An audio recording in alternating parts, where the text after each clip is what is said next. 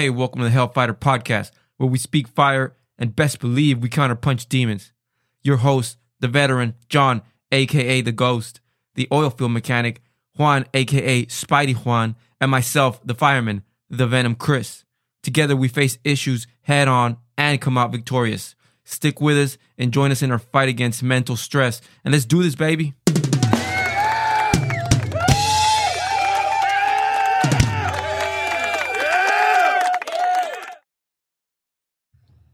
Cancer therapies may have debilitating side effects and in some cases may cause irreparable damage to your body. Cancer affects not only you, but also your loved ones, and this causes you additional emotional distress. Many cancer patients go through episodes of depression. Depression makes your entire experience with cancer more difficult, weakens your resilience, and may hamper your overall adjustment. It also can undermine your will to live and compromise the courage, fortitude, and determination that you need to face cancer and endure the necessary medical treatments. That's an article from med.stanford.edu. So today we're going to talk about the difficult times that cancer and such illnesses brings to people that are suffering from such illnesses and things. But before we do, I'll introduce myself, the Venom Chris, with me, my homie Spidey Juan, and the sound tech / Google researcher / the Rocket Adrian. What's up? Good to be back here. Today, guys, we have a very interesting story. Adrian here is going to share his struggles that he went through when he had a very bad illness, right? Yes. We're pretty much going to talk about cancer. Fuck cancer. Yeah. Indeed. We want to thank you guys for listening and for, staying with us for the last 4 episodes that we have published and now the 5th one being this one. You guys are awesome and your feedback is being heard for sure. We did hear a couple girls say that we should maybe hear a girl's point of view when talking about the relationship issues that we had, like as far as, my baby mom's issues and the last episode when John talked about his relationship. I feel like, of course, there's, we're only hearing John's side of the story. It can be a little difficult to explain 100% of the stories that we say. But as far as John's case, I really do believe that he was a really, really, really patient guy. Up until the end, he came back a different guy. He changed a little bit.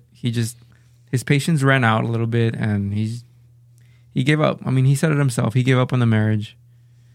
And he's not here right now to talk about the matter. He's working or whatever.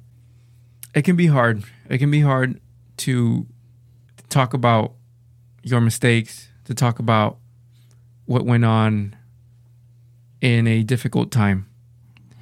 But I know that he really hated himself.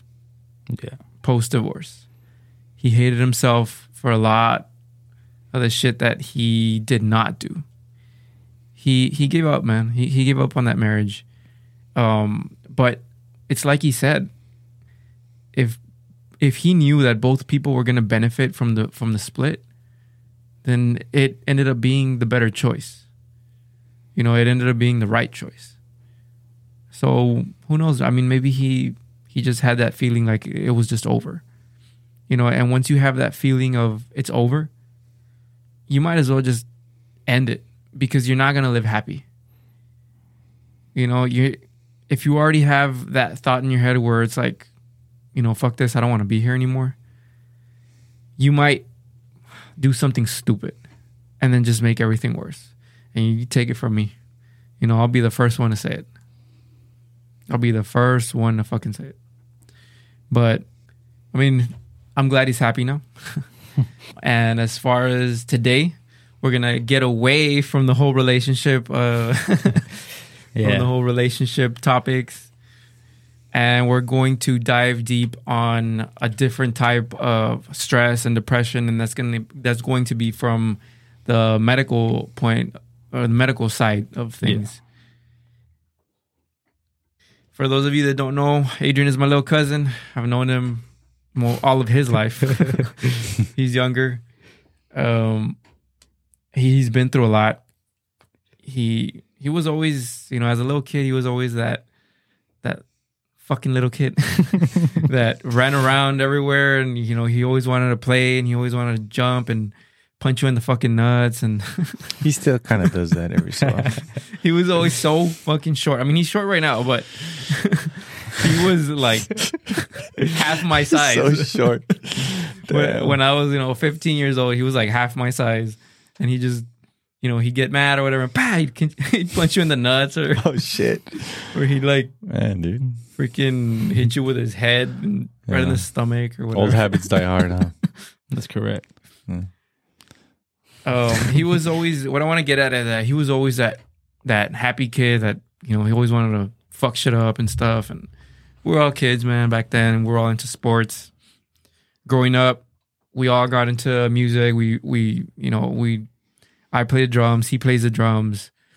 Jonathan grew up playing guitar or whatever. And we were in church. We grew up in church, right? Yeah. So as we got older, we became adults. Mm-hmm. Did you get married before the whole thing happened, or after?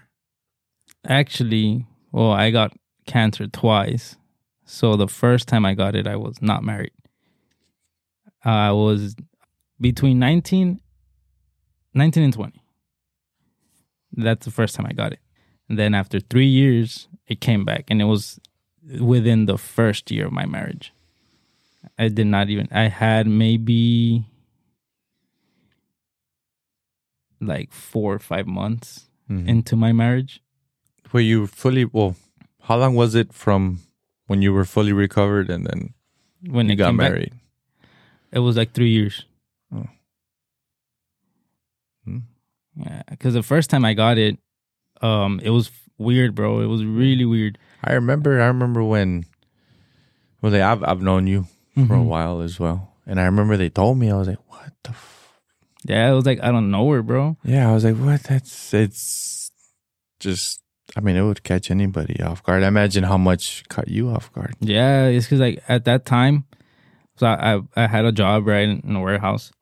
And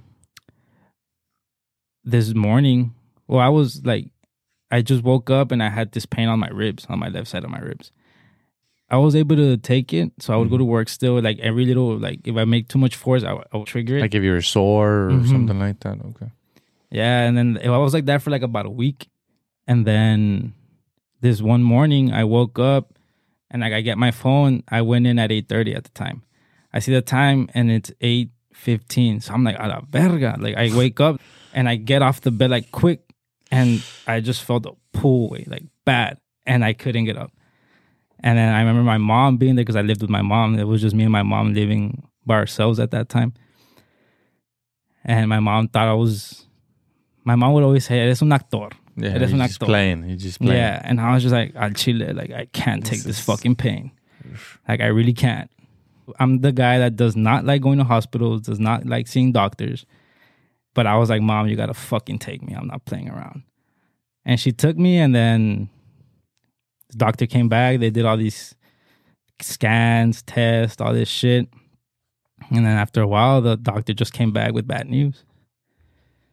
He's just like, hey, you have cancer. It's this non-Hodgkin's lymphoma. And we're going to figure out how to treat it. That was at the ER? Mm-hmm. They told you all that in the ER? Mm-hmm. And you said, what was your first symptom? I just had rib pain. Rib pain. Oh, up here. Yeah. Left upper quadrant. Damn. Did you have like an idea of what it might have been? Maybe like I don't know. Did you go worked out too hard or something? I thought it was. I probably lifted something heavier than. You should have, like a hernia type of Yeah. thing. Okay. Like I was thinking, but I was just like a hernia, like on my ribs, like. That's weird. Yeah, but I was just like, nah, like a rato se me quita. Like I just took that approach. But then that random day, bro. And in a way, I feel like it all happened with a purpose, I guess, because I was like, I woke up late and I made that movement like so quick that it fucking pulled it real bad, and I couldn't take the pain no more. Like in other words, like, hey, you gotta go check this out now, like before it gets out of hand. Damn. But yeah, bro, like I remember that day I was with my mom, if I remember correctly. I don't remember if, because by the time like my wife, she was my girlfriend, I don't know if she had already found out, if she had already showed up to the hospital. I don't really remember that, but I for sure remember my mom being there. Mm-hmm. And when the doctor tells us that, but you know, doctors, bro, like I like to say they don't have feelings, but it's not that they don't. Yeah. It's just that they have a job to do. You know what I mean? I think they see it all day, every day. Exactly. I mean, it's like anybody can get used to anything. Exactly. Can I make a little analogy real quick? Yes, sir. Fuck. Now, you know what? It's going to sound very inhumane. But it is what it is. So I work with doctors. You know, I work in the ER.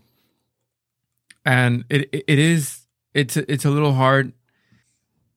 I don't want to say that they don't care, but it's just like at the end of the day, that person, yeah, it sucks, but he's not your family member. This is work. If you're gonna feel like shit, if you're gonna get depressed over every patient that you lose, imagine the fucking life that you're gonna have. Yeah. That's you have to like detach yourself from. You do. Emotionally detach. Yeah, you need to emotionally detach yourself in order to perform. As cold as that sounds, it needs to. You need to have that coping mechanism. You get me? To do your job for the next patient that's coming in. Yeah. Yeah. You know, so it is hard. And I've seen doctors literally go and tell family members, hey, your family member is dead. And then just walk out like of nothing. Yeah. That's what I'm saying, bro. Like, I mean, I don't blame them, man. Like, you understand them. I understand. Like, it's their job. It's what they get paid to do. And after so many cases, they're like, just fuck this, just another day at the office. Like, you know? Yeah. So from your point of view, you need you need to see it. You know what? You need to make sure that you ask everything that you need to ask. Yeah. Make sure you get a hold of that doctor. Make sure you get a hold of anybody. You fight for you. You research for you. Because at the end of the day, medical personnel aren't going to give a fuck. You get me? Not as many fucks as you do. You're the patient. You should care the most about you. Because nobody else is going to care about you the way you care about you. Yeah. You get me? But anyways. Yeah. So yeah, the doctor comes in and he's like, hey, you have non-Hodgkin's lymphoma. And the first thing that pops to my mind, I'm like, what the fuck is that? So I asked, I was like, what's that? He said, oh, it's a cancer. He said, and you have stage 4. And I was just like, I just like took it in, you know, like I stayed quiet, but my mom lost it. My mom started crying, and that's what got me, bro. That's what got me. My mom is the thing that got me. And so the doctor, I'm assuming he sees my mom lose it, and he's just, I gotta get the fuck out of here. So he gets out. I don't blame him. So I just tell my mom, dude, I'm just like, Mom, I know it's hard news. I'm trying to take it as best as I can, but if I see you cry like that, it's not gonna help me. Yeah. And she didn't stop at the time because, I mean, I had to let her go through her little thing, you know? But eventually, like, she kind of fought it. And we went from there, man. And that was, like I said, that lasted like around no more than 6 months, man. I want to say 5 or 6. I had a couple sessions of chemo and all that. And boom, it went away. And I just kept seeing the doctor once a month. And it was all good. Real quick. So non-Hodgkin's lymphoma is actually cancer of the lymph nodes. Yeah. Cancer in the lymphatic system, which is the lymphocytes. They're pretty much white blood cells. Mm-hmm. They're like the defense cells. Yeah. And what happens is you start overproducing lymphocytes. You start getting masses in your lymph nodes. Yeah. And that's what happened the second time that I got cancer. And that's how I knew I had it. Because after 3 years, like I said, it was within 5-6 months into my marriage. And I just got a huge ball under my armpit. Like a huge, and it was uncomfortable. And when I first noticed it, I was like, fuck, man. Like, I got this shit. Like, I got it again. And I knew it. And I didn't want to go to the hospital. And then I went to the doctor once I got a big ball on my fucking neck. So I was just like, chinga. Like, ya me voy a ver todo boludo. I was like, might as well fucking go to the doctor. Yeah. And so I go, and then, yep, it's the same thing. But this time it was more serious. Aggressive. Yeah, it was more aggressive. And I went through, I don't know, I want to say I had chemo here 5 times a week. Damn. 1 week, it was 1 week on, 1 week off. And why? Because it was so intense, or what? Yeah, and it was 4 sessions. So 4 weeks, literally from Monday through Friday. And I had to show up at 7, start everything, and I wouldn't leave till like 3. Damn.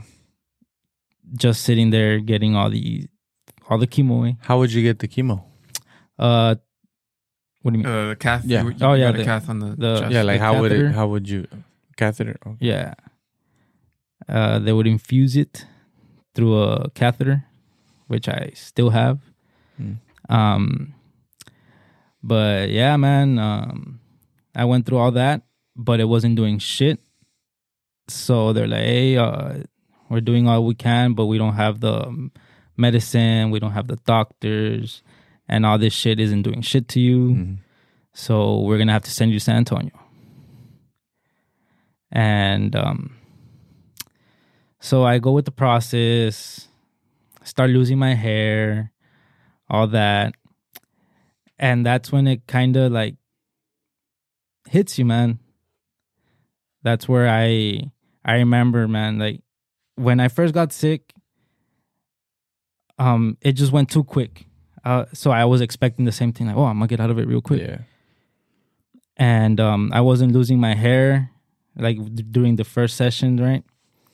Or towards the end of the first session of chemo, I started losing my hair. And I remember being in the shower and just watching my hair fall off. So this is how long in from when you got told again, hey, it came back? That was about a month, like a little over a month. So you got told, you know what, you got cancer again, it came back. A month later, you're already losing your hair. Mm-hmm.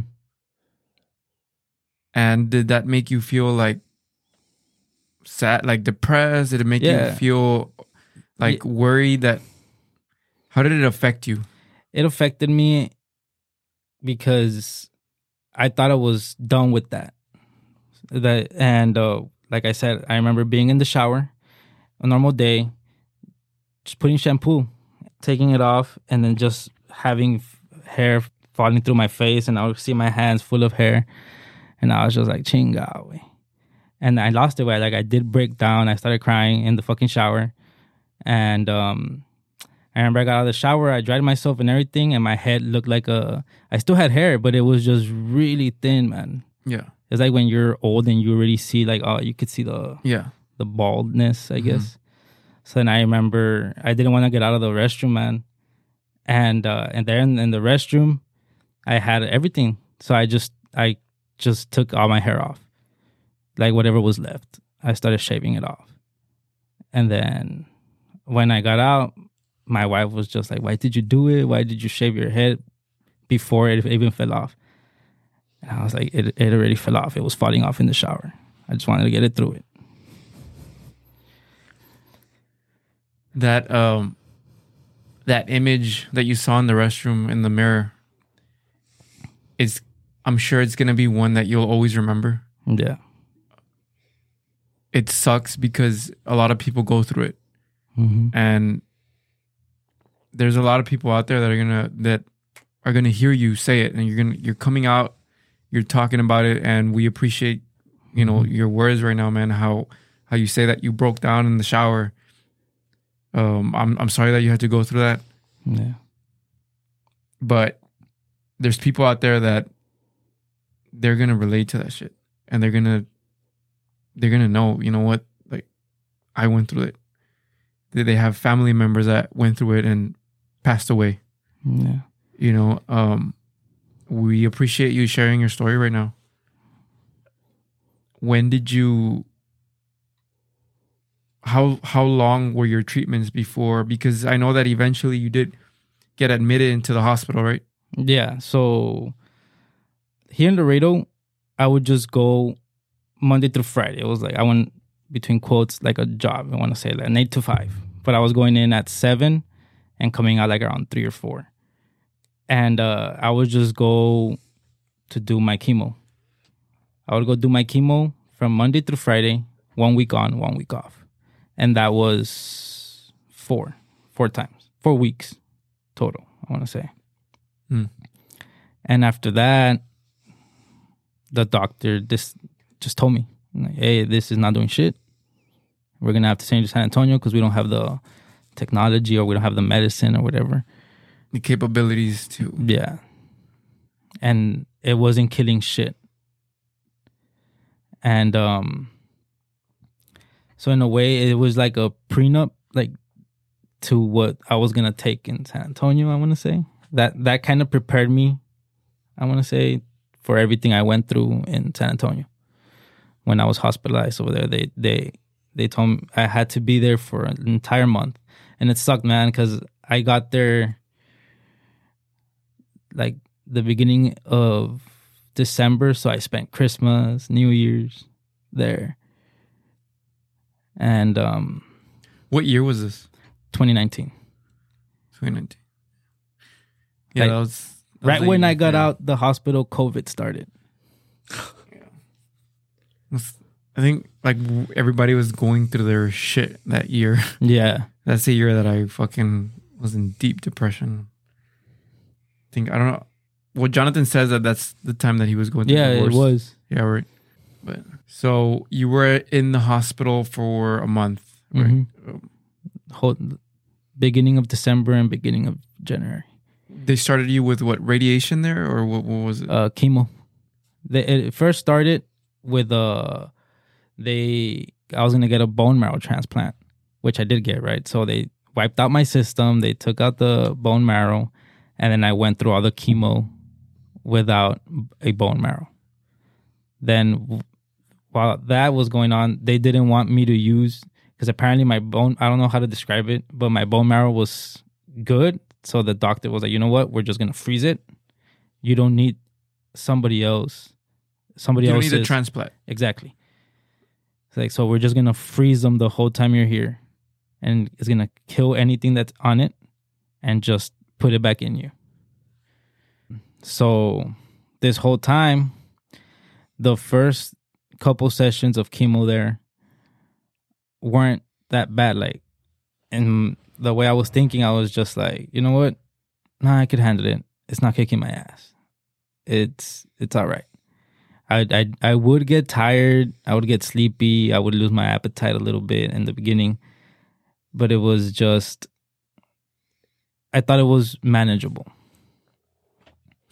And right there, it was just, and during those times, it was just me and my wife. So we had she helped a lot. It was a really good, I guess we bonded over that. It was really something really tough, and she was there the whole time. So shout out to her. And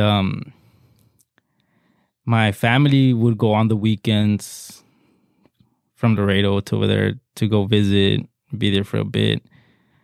And they would just be there for a bit because they couldn't stay in the room and stuff. But yeah, like the times that they would go, I would get distracted. Because you all know my brothers ahí cagando el palo. And it helped a lot. But then after the first 2 weeks, or like a week and a half, it started getting really bad, dude. My body wouldn't take it. I felt like a big, like I didn't have an appetite, but I felt this knot in my stomach, like legit. And it was just like a nasty feeling. It was a nasty feeling. And plus, with all the medicine coming in and all that, like I had a weird taste in my mouth the whole fucking time. So I would get grossed out just by swallowing my own saliva. And it would make me puke. Like sometimes I would drink Gatorade, and as soon as it would go in, I'd puke it. Really? It was bad, dude. And I remember times when my family would go, and I felt like shit. I didn't want to be with anyone. I just wanted to just be laying down, suffering by myself. But I would see my mom come all the way from Laredo. You knew they had taken the trip. Exactly. And I'll see my aunt, my uncles coming, and I'd be like, fuck, man. Like, they're coming all this way. Like, and in my head, I would think, people are busy. My family members are busy. They have a life. We're all adults. They all have their shit to do. They're taking the time out of their day to come see you. Exactly. So you felt obligated to... Yes. Because in my opinion, my wife would ask me, like, your cousins aren't coming? You don't know anything? I'm like, babe, like, don't even get to that. Like, I know they're busy. They're busy. I don't want them coming. I don't want them seeing me like this either way. They know me a certain way, and I don't want them to have this picture of me. Yeah, I'd probably feel the same way. Yeah, I'm a very reserved and proud dude, I guess. I wouldn't... Something I need to fix, but I care about my self-image to the point where it's like, if somebody was to see me in a fucked up state, I probably wouldn't want to be seen. I'd want to be alone. Yeah. I'd probably tell my family, you know what, just leave me here. I don't want to fucking see any of you. But I think that goes for a lot of guys. Mm-hmm. Yeah, like we don't want to be seen in our weakest moments. Yeah, vulnerable. We don't want to look vulnerable. And it's normal. You know what I mean? It's something that just because it's just in us as a man. Yeah, like it just, if you ask any guy, would you want to be in this very vulnerable position, and then everybody, not saying that they were bothering you or anything like that, but would you want to be approached? No, you want to be left alone. You want to deal with those things by yourself. Yeah. I know some guys that, growing up, they were very active, they were athletic, and now they came up with some illness. They came down with some illness, and due to that, they can't move or act, or they're just not the same person. Yeah. And I think it can totally take a toll on you mentally. Yeah. When you're used to a certain image of yourself. Yeah, right? yeah. Or to a certain routine. Yeah. It tough. changes. Yeah, it's tough. How did you respond to that? Like, you saw your body changing, but you could no longer be that guy that was playing ball all the time. Yeah. You saw yourself getting thinner, skinnier. I remember, your skin got a little bit, it had a weird grayer. Color. Yeah. What did you like? What were your thoughts? I thought death was on me. Literally, I thought just that death was waiting for the moment to take me. Were you giving up on life, or were you just waiting to see if it would? I was just waiting to see if it would. For example, I noticed I started getting weaker. How so? I'm sorry to interrupt, but how did you notice you were just by Weak. standing, my legs would start just Damn. shaking. Just standing. Yeah. Damn. And holding a water just started getting heavy. Shit like that. I mean, this is a reality. This is going to be a reality for every man. Yeah. Because every man will come to that point in the road where you can no longer perform. You know, you can no longer, and not sexually, right? As sexually as well, but There's a pill for that, guys. physically. pill. And a black one. I'm sorry. Rhino. My mind is just. You're definitely right. If a joke presents itself, I have to fucking say it. We have But, to. you know, in every man's life, you're gonna get to that point, dude, where you're gonna be old and you can't do what you used to. You know, you might, and as a man, there might be that point in life where, and hopefully not, but stroke, you know, heart attack. You might survive them, but you won't be the same. Yeah. So I feel like every man has or will go through that at some point. Yeah. And it's very important that we don't take our physical abilities for granted. Yeah. Yeah. You know, sometimes and I've said it before, I wake up in the morning wanting to motivate myself. I say a prayer and I am so grateful that I can actually go to work. Yeah. As much as I hate work sometimes, I'm grateful that I have the ability to walk and I have both arms, both hands, both legs, Both strong arms. both nuts. Dude, I'm capable of performing at my job, and that's a huge blessing. Yeah. Huge. I feel for all the people out there that can't, you know. I'm sorry that they have to go through that shit. I'm sorry that you have to go through that shit, but I'm fucking grateful that you're better now. Yeah. Oh, yeah. At a very early age, man. Yeah. That's what sucked. You felt so young, but yet so weak. Yeah, dude. And there was times my family knew how I felt, that I was weak, my wife too. And there was times that I would be, you know what? I'm going to get up. Or an example. Yeah. There was a water bottle on a counter, right? Like there in the room. Mm-hmm. I could have easily been like, babe, can you get me the water? Stuff like that. Yeah. But it was a mental thing that I was like, you know what? I'm going to get up and I'm going to get that fucking water bottle. Yeah, like a little challenge. Mm-hmm. And I would start getting up. Or if my mom was there, my wife was there. What do you want? What do you want? What do you need? Like, don't get up. Don't get up. No, I'm getting the water. I'll give it to you. No. Let me go get it. Like this water's been staring at me all day. Yeah. I get this motherfucker. It's like what I need is the challenge. Yeah, exactly. Right? I don't need the water. I need the challenge. Did you ever like tell them that, or you just kind of? I wouldn't tell Did them. I would tell my wife when we would talk at nights and stuff like that. That's good. But either way, she would see how it actually, like, it was really hard for me to actually make that effort. Yeah. I think it's also important, and I understand why you wouldn't communicate everything that you were thinking, that you were feeling. But I think it's also important for the family to know what's going on in your head, because at the end of the day, they don't. Like, they're just, all they do is worry about you, about their family member. Yeah. And maybe it's important to, you know, tell them, you know, hey, you know what, dude, this is what I feel, you know, and I don't want to be seen right now. I want to take today as a fucking challenge for myself. And, you know, of course, every family is different, you know, but I think, I mean, I don't know.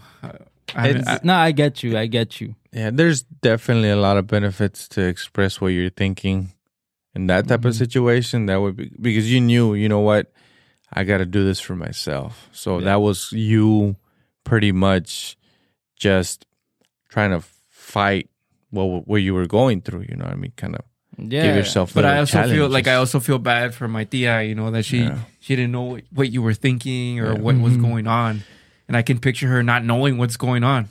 Get me having a million questions, and I feel like shit, dude, because I wasn't there. Yeah, you know, but I wasn't there to explain anything. I was over there fucking wanting to kill myself, and you know. I think So it's that like- year, that year was hard on everybody. But you think going back to that, you not expressing, well, just to your wife, right? But like to your family, you think you were maybe just too drained, like you were, because you said you felt like death was on you. Yeah. So you felt like you just were emotionally, physically, everything drained. You couldn't explain. Yeah, it was that, and also because when I would have those talks at night with my wife, I would lose it sometimes, man. Like I would cry, It's tough, dude. and my wife has seen me at my worst, literally Yeah. breaking down and all that. But I didn't want my mom seeing that Yeah. because I know my mom was really. She was vulnerable. She was too. in Yeah. a fragile state. And my wife, again, shout out to her, man. She was really strong, man. Like I would cry and shit like that, and she was my rock, I guess you could say. Yeah. And she would break down every once in a while, but she was mainly like, you know what, you came out of it once, you're gonna do it again. Don't worry about it. You'll be good. That's shit good. like that. That's very good. Yeah. But I knew if I would tell my mom I'm going through this, my mom would worry, like hardcore. Yeah. I'm not saying my wife didn't worry. She just didn't show it to me. Yeah. You know what I mean? Mm-hmm. She had a strong mindset, and Somebody needs to be strong. Mhm. You know, I've always had that mentality as well, as where it's like, I can't break down if the person that I care about that is breaking down in front of me is breaking down. You know, then it's going to be both of us. Nothing is going to get like fixed. You get I can't make you feel better if you notice that I am breaking down too. Mhm. You know, when it comes to my mom, I always try to be strong. When it comes to my kids, I always try to be strong. And I'm glad that she kept that like strong mindset, yeah, because a lot of girls don't do that. Like I know, yeah. It's because it's a tough situation. Any girl could probably just lose it as well as the spouse going through it. You know what I mean? yeah, So she was in a tough position. I'm pretty sure she did feel like, oh shit, he might pass away, but I have to be strong for him right now. You know what I mean? yeah. Because I mean, not that every girl is like that, but I can totally picture a woman breaking down, you know, and having the person that is sick tell her, "Hey, it's gonna be okay. Like I'm fine. I'm good. And even if I pass away, dude, who cares? Like I don't feel pain. You know, who cares? I'm fine passing away and leaving this boat. I don't know. And even if it's the other way around, even if it's the wife that's in her deathbed, and the husband, I could totally picture the husband breaking down too. Like, I can't let you leave me right now, please. You know, you need to fight, and breaking down. And then the wife being like, no, like, it's okay. No va a pasar nada. But in your case, it was like, she kept supporting you and kept making sure that your mindset was straight. Mm-hmm. You know, so it's good. It's like that helped a lot. But there was times, like I said, man, some sessions were harder than others, man. They would drain the fuck out of me. And there was times where she would continue trying to, I guess, motivate me. But I would keep saying, I'm done. I don't want to fight anymore. You're just drained. Just let it take me. Yeah. Fuck it. I was done fighting, man. But some weird shit happened. I was in the hospital, right?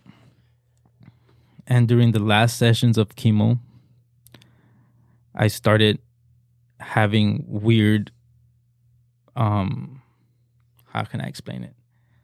Weird vibes in the room, like spiritually. There was times where my wife would go out and go buy some food or go down to the cafeteria or whatever. How do you know they were spiritual? I want to say because growing up in the church, you get like I want to say, somewhat of a third sense or sixth sense, I'm sorry. Mm-hmm. So based on your beliefs, you're thinking that it was spiritual, right? Yes. That's what you believe, that it was spiritual. And what were these vibes? Well, to begin with, hospitals are always cold, right?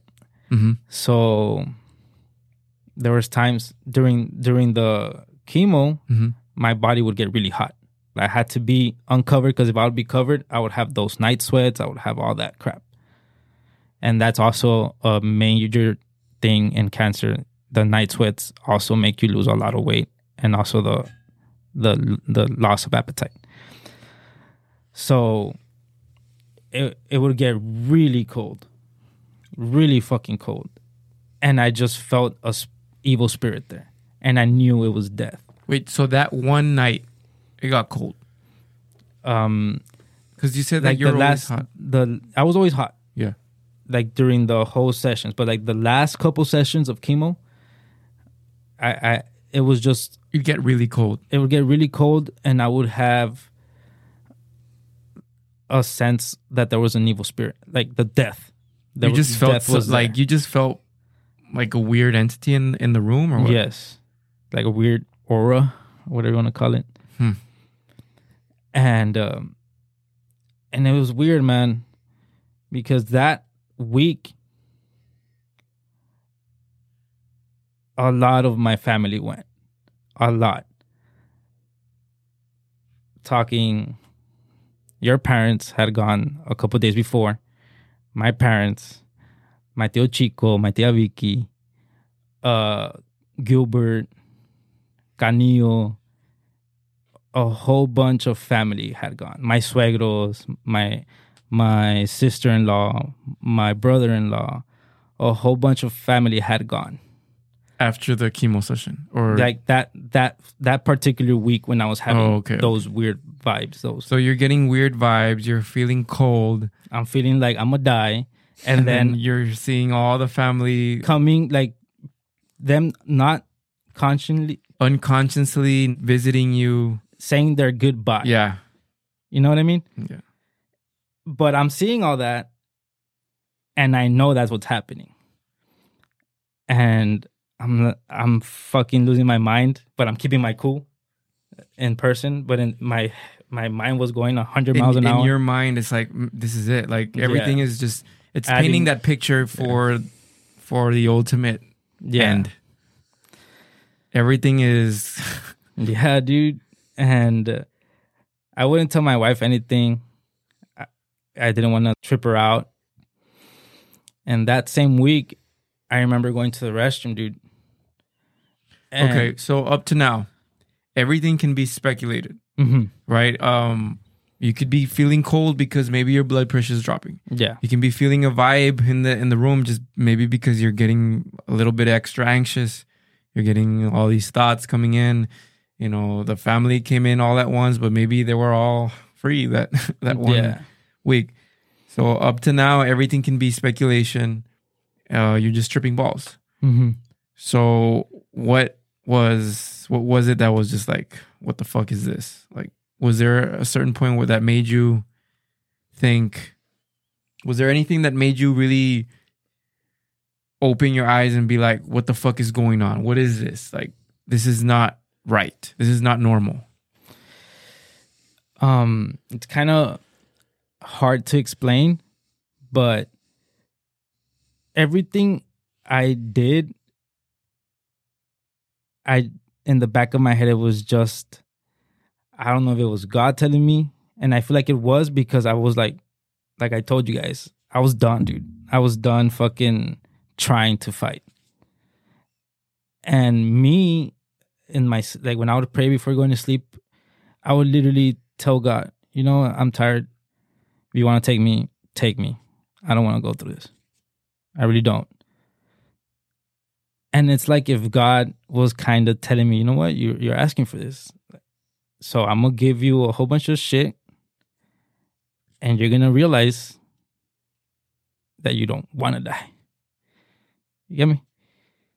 He was showing you what you wanted. Exactly. Like, this is what you want. Look at everything that you have. Exactly. But this there's that one of those days I go to the restroom, dude, and I just go because sometimes my face would just get really greasy and stuff. So there's I go to wash my face. I'm there in the restroom and I look in the mirror and I see myself, and I legit did not recognize myself. And I took a picture of it. I took a picture of my face and I still have it. And every once in a while I look at it because I don't want to be in that position again. And I see my face and I'm just sad, dude.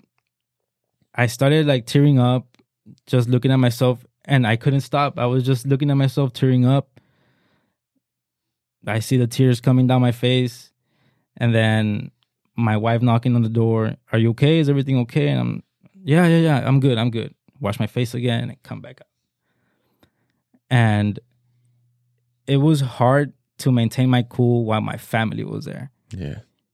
Because I didn't really care if my wife saw me cry. She had seen me all this time. Mm-hmm. And the day shit went down, it was crazy, dude. I remember, well, my dad lives in San Antonio. My dad was there. My wife was there. And it was late. So I told my wife, hey, take my dad home. Like, take him home already. Mm-hmm. Bring some food, whatever. I don't remember exactly what happened. So she leaves, right? I stay in the hospital by myself. And I'm by myself, and shit starts going down. I get a weird vibe. And I feel death in the room once again. But this time, that presence was too hard. Like intense. It was really intense. And I started getting scared. Mm-hmm. I started getting really scared. But there's this thing that I've learned. If you're scared, don't show the devil you're scared, because then he attacks you more. So I was scared as shit. But no one was there, right, to see me, but I was just trying to keep my cool. I go into the restroom, man, and I start feeling bad. And I remember I go in the shower, and I take a cold-ass shower. In my mind, I need a cold shower. I need to get this feeling off of me, but it wouldn't go away. Then I remember getting out of the shower, dude, and I look at myself in the mirror. And then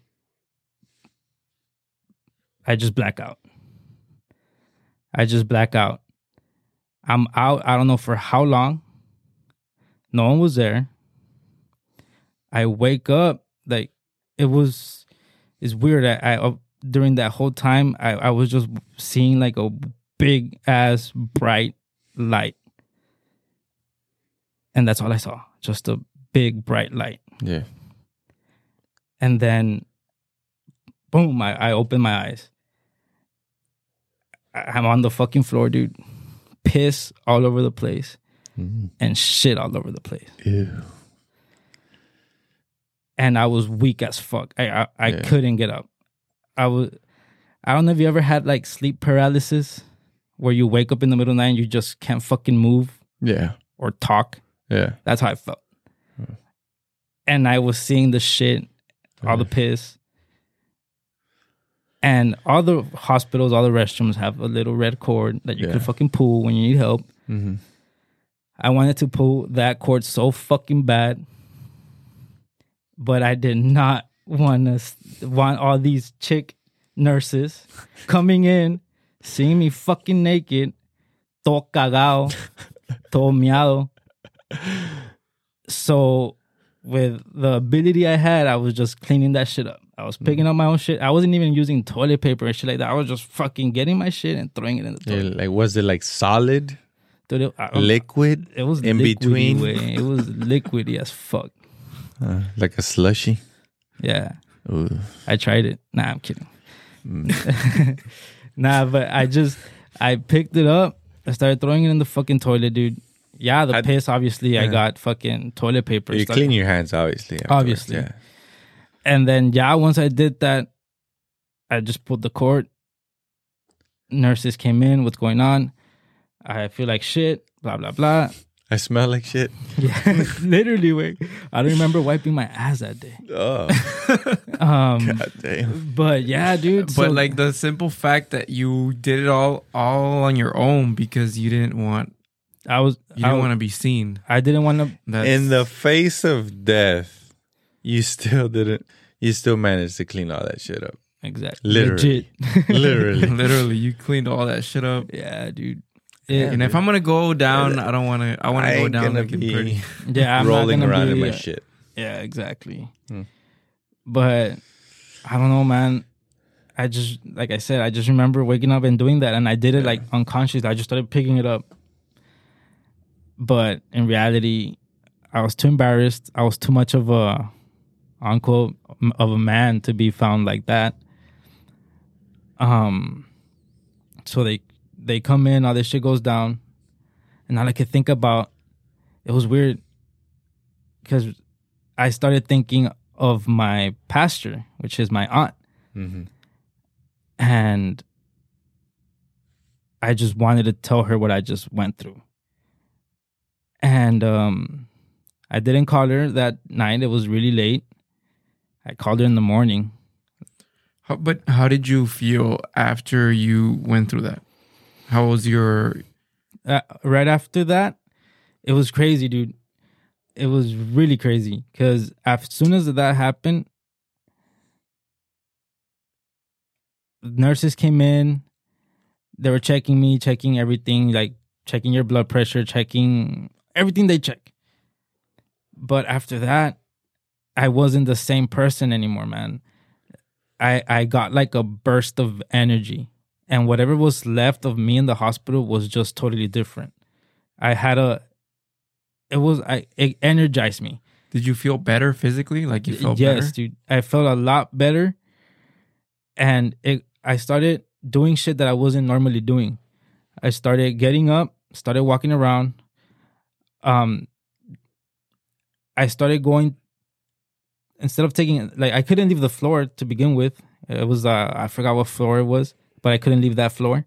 But I would go to the stairs, and that set of stairs and of that floor, I would walk up and down those stairs, like in my last days there. I started noticing that I was getting energy. I was different. I had a different approach. And it also has to do with how I said, I was giving up. I wanted to fucking die, literally. And then I basically did. And I realized that I didn't want that. So So I'm trying to paint a picture here. You wanted to die. So then everything started pretty much happening to where you were just going to die. Mm-hmm. You started feeling cold. You started feeling bad. You started getting this anxiety, this impending doom, which is actually a medical term. You started feeling that impending doom.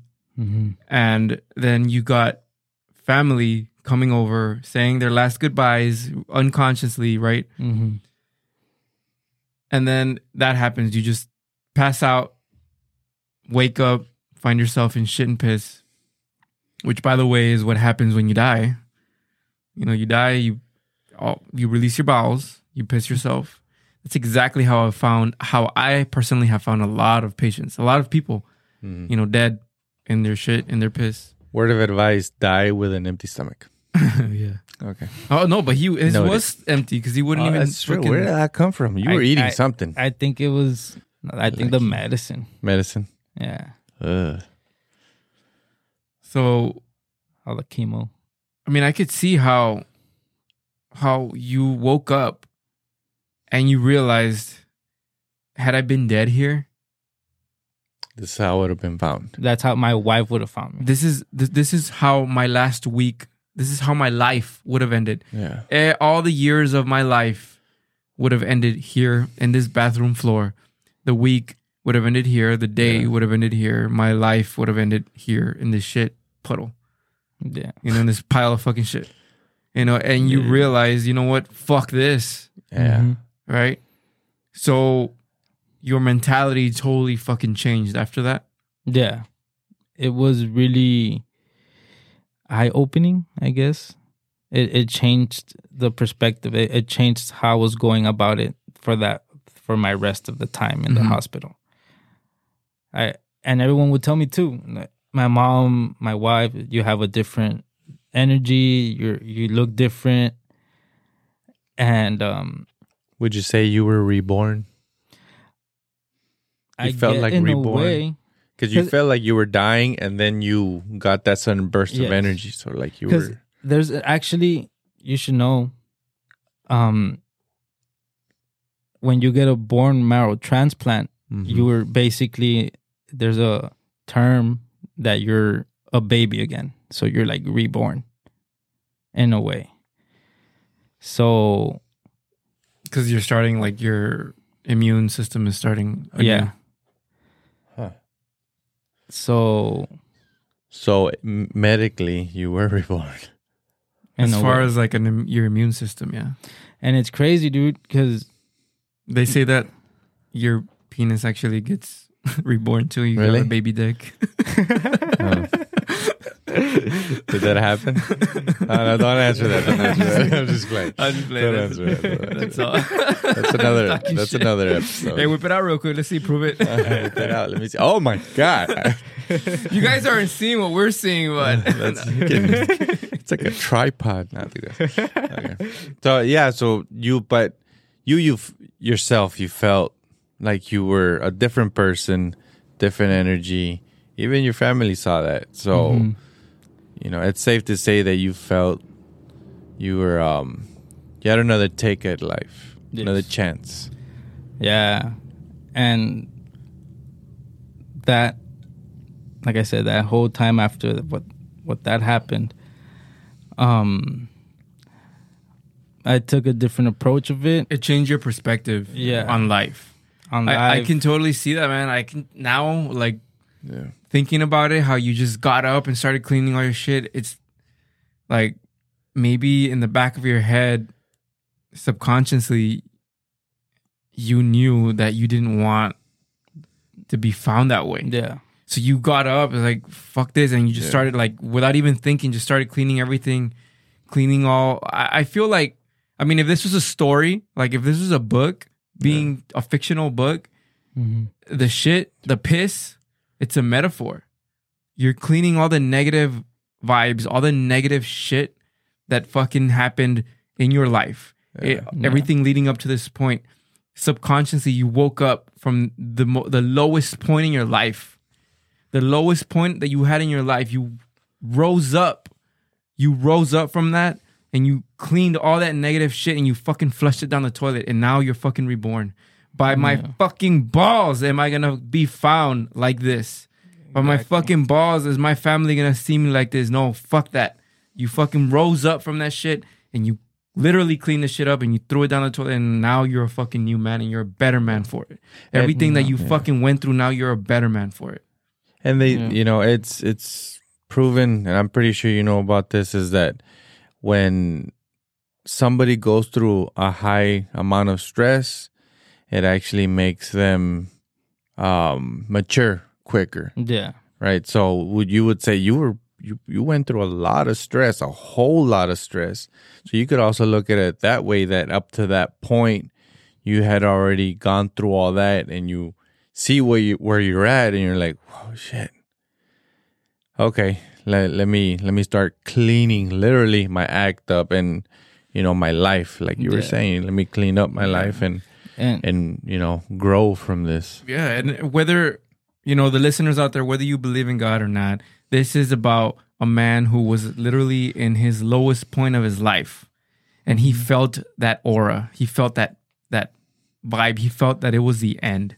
And he literally had given up on life. He had said, this is it. I don't want to do it no more. This is it. But then that week, or those last few days happened. He literally fucking fell there on the floor. He was on the bathroom floor, the worst that he has ever been, laying unconsciously. And he rose from that and decided, you know what? This is not it. This is not going to be it. I changed my mind. Thank you, Father, for a second chance, and now I realize that I do not. This is not how I'm gonna go out. Not like this. Not like this. Yeah. And after that, I feel like how you were saying, I feel like I matured a lot. Yeah. And after that, I had a different view in life, and I was just really thankful that it didn't end. It was eye-opening. It was just crazy, man. It was a crazy experience, and there's times even to now, and you guys are the first guys I'm telling. No one knows this. There's still times that I dream of that shit. Yeah, I was about to ask, have you ever dreamt about that? Yeah, there's times that I and it's happened, like I just tell my wife, no, I don't remember the dream. I don't remember or whatever. I'll be dreaming, and the whole time I'll wake up in the middle of the night just like fucking scared, shaking, screaming, freaking out. Yeah, and my wife wakes up and she's like, it's okay, it's just a dream, but she doesn't know what I'm dreaming. And it's something that I deal with, but I mean, I'm good. It's just that horrible experience just comes to my mind every. I mean, obviously, it's gonna unfortunately stick with you. Mm-hmm. I mean, it was very hard time for you, so obviously it's gonna be there for the rest of your life. Yeah, just like me. Yeah, but I mean, shit, dude, that's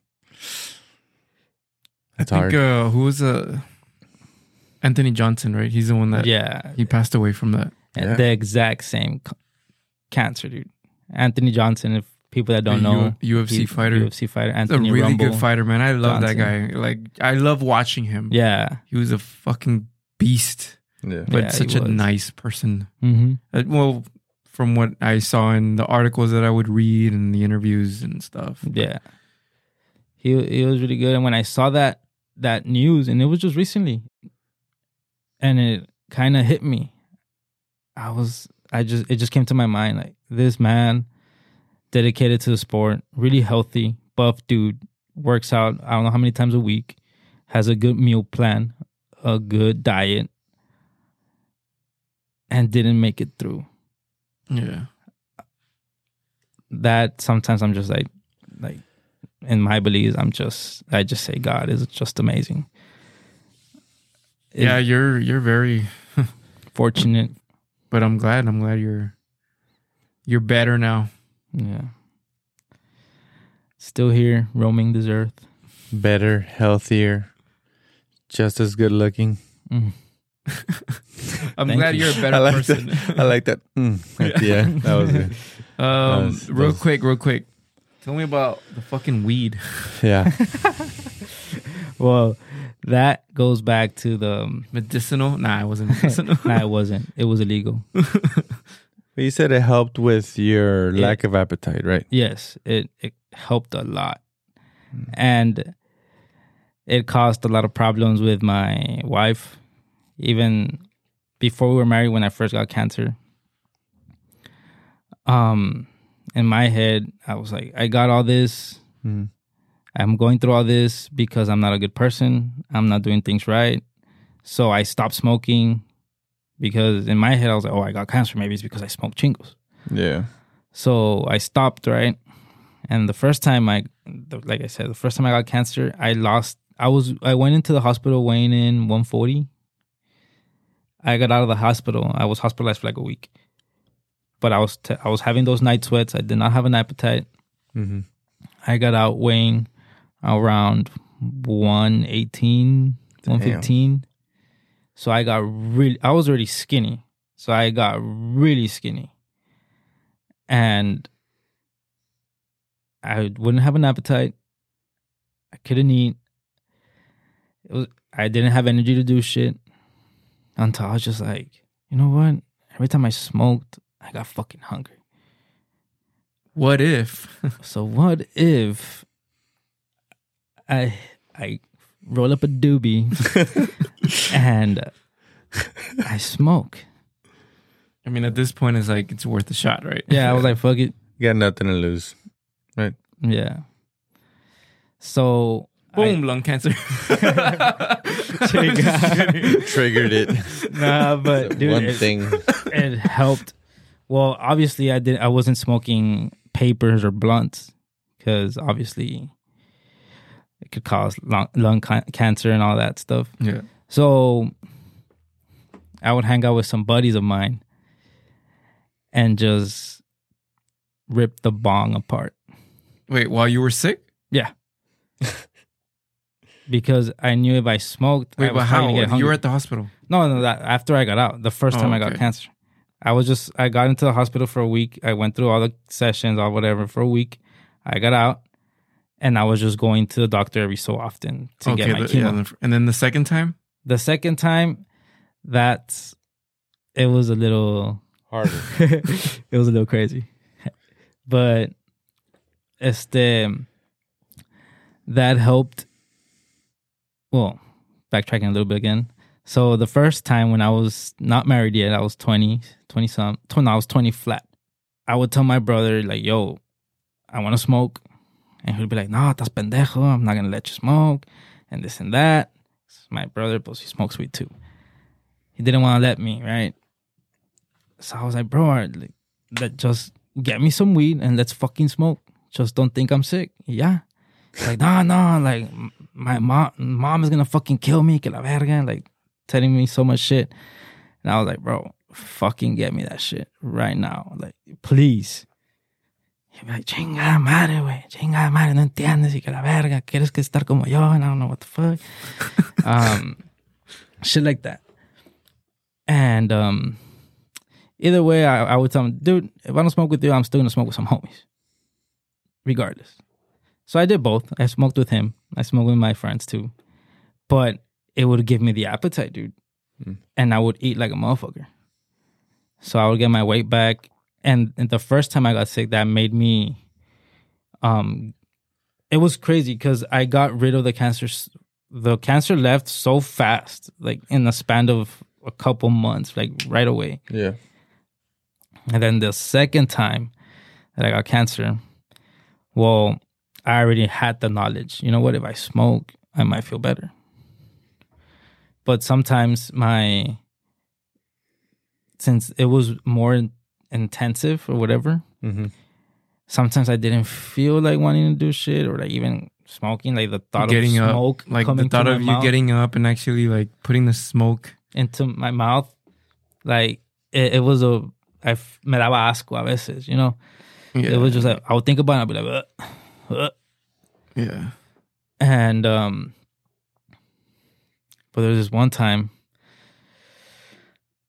my brothers go, and this shit was fucking funny, dude. Both of them? Both of them, they were there. And my older brother, he's just like, yo, I got some shit on me, but we can't smoke in here. And I was like, bro, I told you to bring a weed vape so we could smoke in here. He's like, but it's because I only brought weed. And I was just like, fuck. He's like, I have a pipe. And I was like, we're not going to smoke in the fucking room, wait. And I couldn't leave. So you had told him to bring weed. You told him. I told him, like bring a vape. Yeah, the pens. They're called pens. Like, bring a G pen or And bring he a brought- wax pen. he And brought he a brought whole weed. And at least it was fucking Dro. It wasn't fucking Reg. If it was Reg, I'll be like, get the fuck out of here. Get the fuck out of my sight. Okay, and then? So that day it was fucking tricky because Did you actually leave the room? yes, I couldn't leave. I could get out of the room and walk around the floor, but Yeah, I could you not can't- leave the floor because I had no immune system. Right. I had no immune system, so I was gonna I could pick up anything that was fucking, I don't know how many feet away from me. You're a baby. Exactly. Just picture a baby like kind of like walking with her little legs all over the hospital. So yeah, dude, like, I told my brothers, you know what? We're gonna get the fuck out of here. And during that time, I was doing this behind my wife's back. So, because my wife, like I've said, we grew up in church and all that. She didn't approve of it. She didn't approve of it. So then where'd you go? My wife wasn't there. My wife went with my mom and my dad to bring food. Where'd you go? Me and my brothers went to the parking garage.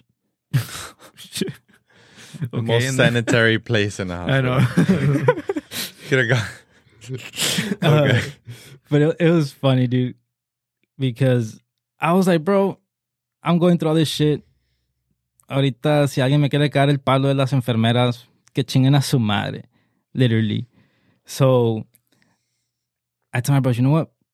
You guys are going to sneak me out of here. I told my bro, let's go outside. Like, but you can't leave the floor, way. And I was like, do you want to smoke or not, way? He's like, pues sí, pero no te puedes ir del cuarto, and I don't know what. I was like, let's just fucking go. So I just put on a mask. I put on a jacket. Incognito. Yes. Damn. And I had the port. I still have the port in me, but they leave you something injected so it could just be easy for them whenever they want to put saline or whatever the fuck. They just all connect it real quick. It's like a little, right. like a bendy straw that just stays you with their chingles of tape or whatever the fuck. Yeah. The locks. So they won't have to fucking poke me every single time. Yeah. And it was a fucking long ass shit. So that shit was like hanging out of my fucking jacket. Wait. And we get the fuck out of the room. And we're looking around. My nurse, she was pretty strict. Like, she had me on my shit. She did not let me do shit. Hey, you have to stay in here. And this and that. She was Indian. That not that it has anything to do with it, but I'm just saying. Like, she was just really strict. Yeah, strict, yeah. But she had to be. I mean, you had cancer. Like, you had cancer. I mean, if she wasn't, we'd have to, be worried. I was kind of like excited because I was like, dude, this is the most action I've had this whole really? time. Really? Yes. Not that type of action, but you know what I mean. Yeah. So I'm just like, come on, let's go. This is thrilling. And my brothers are like, fuck. If they catch us, what are they going to do to us? I'm like, no tan arrestar. They give you cancer as well. They inject you here. That's for helping them escape. Fuck. So we're going to give you chemo, sir. And they don't have shit. We just fucking not run, but we just fucking walk fast to the elevators. Boom. No one saw us. Everyone was busy doing Phase paperwork or one whatever complete. the fuck. Yeah. And then boom, first floor. Get all the way to the first floor. Yeah, once we get to the first floor, no one knows me. Then all my nurses are in that floor. We walk out. I had a beanie, my mask, and we walk out. And once we're out and we start smoking, one of them doesn't smoke, and he was just like, "Fuck, chingao," like all worried. And then my older brother was also worried. I was a little worried, but I was just like, I don't give a fuck. But then we get high and we're just laughing about the fact that we're out there. Like, no mames, te pasas de verga, güey. And I don't know what. Hey, wait, you guys have me out here too. Like, don't just blame me. And then cagamos el palo. It was fun. It was a little getaway from reality. Mm-hmm. But then during that time, well, then the nurses are fucking looking for me. They're like, they walk into the room expecting me. I'm assuming, because I wasn't there, obviously. I'm assuming the fucking nurse walks in like, hey, Mr. H, what the fuck? Where's this vato at? And I'm nowhere to be found. He's in the fucking parking lot. Smoking. Passed out, shitting himself. So they're like, fucking... Because it's a big ass hospital. Like, the security there, they have security and they have cops. Like, the cops are like, hey, like, you guys have to go back inside. They're looking for you and I don't know what the fuck. And we just go back inside. And they didn't do shit. And I was a little worried because I was like, fuck, they might tell my brother shit. Might want to take away his shit or whatever. Yeah. But no, they didn't give a fuck. They just like, just go back inside and I don't know what. And we went inside. And then the nurse ratted me out. to my wife and my mom, like, no, like he got out, and I don't know what. And they got after me, but I was like, I just wanted to go for a walk outside. I hadn't seen the outside in forever, which is true. Yeah. But I also wanted to enjoy. Did you threaten the nurse? Be like, you know what? I'm going to shit the bed and make you fucking clean it if you don't say shit. If you say something, I'm going to do that. But yeah, dude, those were little things, small victories, like we've said. So those things kept you going pretty much. Yeah. That's good, man. Because I can imagine how your brothers felt. I mean, at least the way I would have looked at it, I would have been like, what if something happens and I'm the cause of him getting even more sick? I mean, but, you know, let's not think about that. You know, let's think about the good things. Yeah, that's good. Things like that distracted me from actually feeling the way I felt. Yeah. And even now, like, I will have conversations, like me and my wife, and she doesn't like the fact that I did that, obviously. But it was just, I needed it. Yeah, you just needed to fucking de-stress, you know? Yeah. De-stress for a bit. But I'm glad you feel better. I think we'll pretty much wrap it up with that. Mm-hmm. I'm glad you're doing fucking awesome, dude. I see you now. You're looking awesome. You're looking sexy as fuck. Those beautiful brown eyes. For those of you that don't know, he's fucking ripped and well, you know, you're a trucker. Yeah. It's badass. You're hauling trailers and making that money, man. And you just got a house too, right? Yeah, a little over a year ago. Fucking awesome, bro. I love it. I love it. For those of you out there going through something similar, going through emotional stress, physical incapabilities, you know, something that's just detrimental, an illness perhaps, we really hope that this encourages you to at least try to fight and try to win those small victories. Try to look at things from a different perspective. You know, try to look at things from your family's perspective, from maybe a different point of view, maybe looking at yourself leave your body. If you're on your deathbed and you see yourself not living too long, not living much longer, just maybe ask yourself, are you ready to call it a life?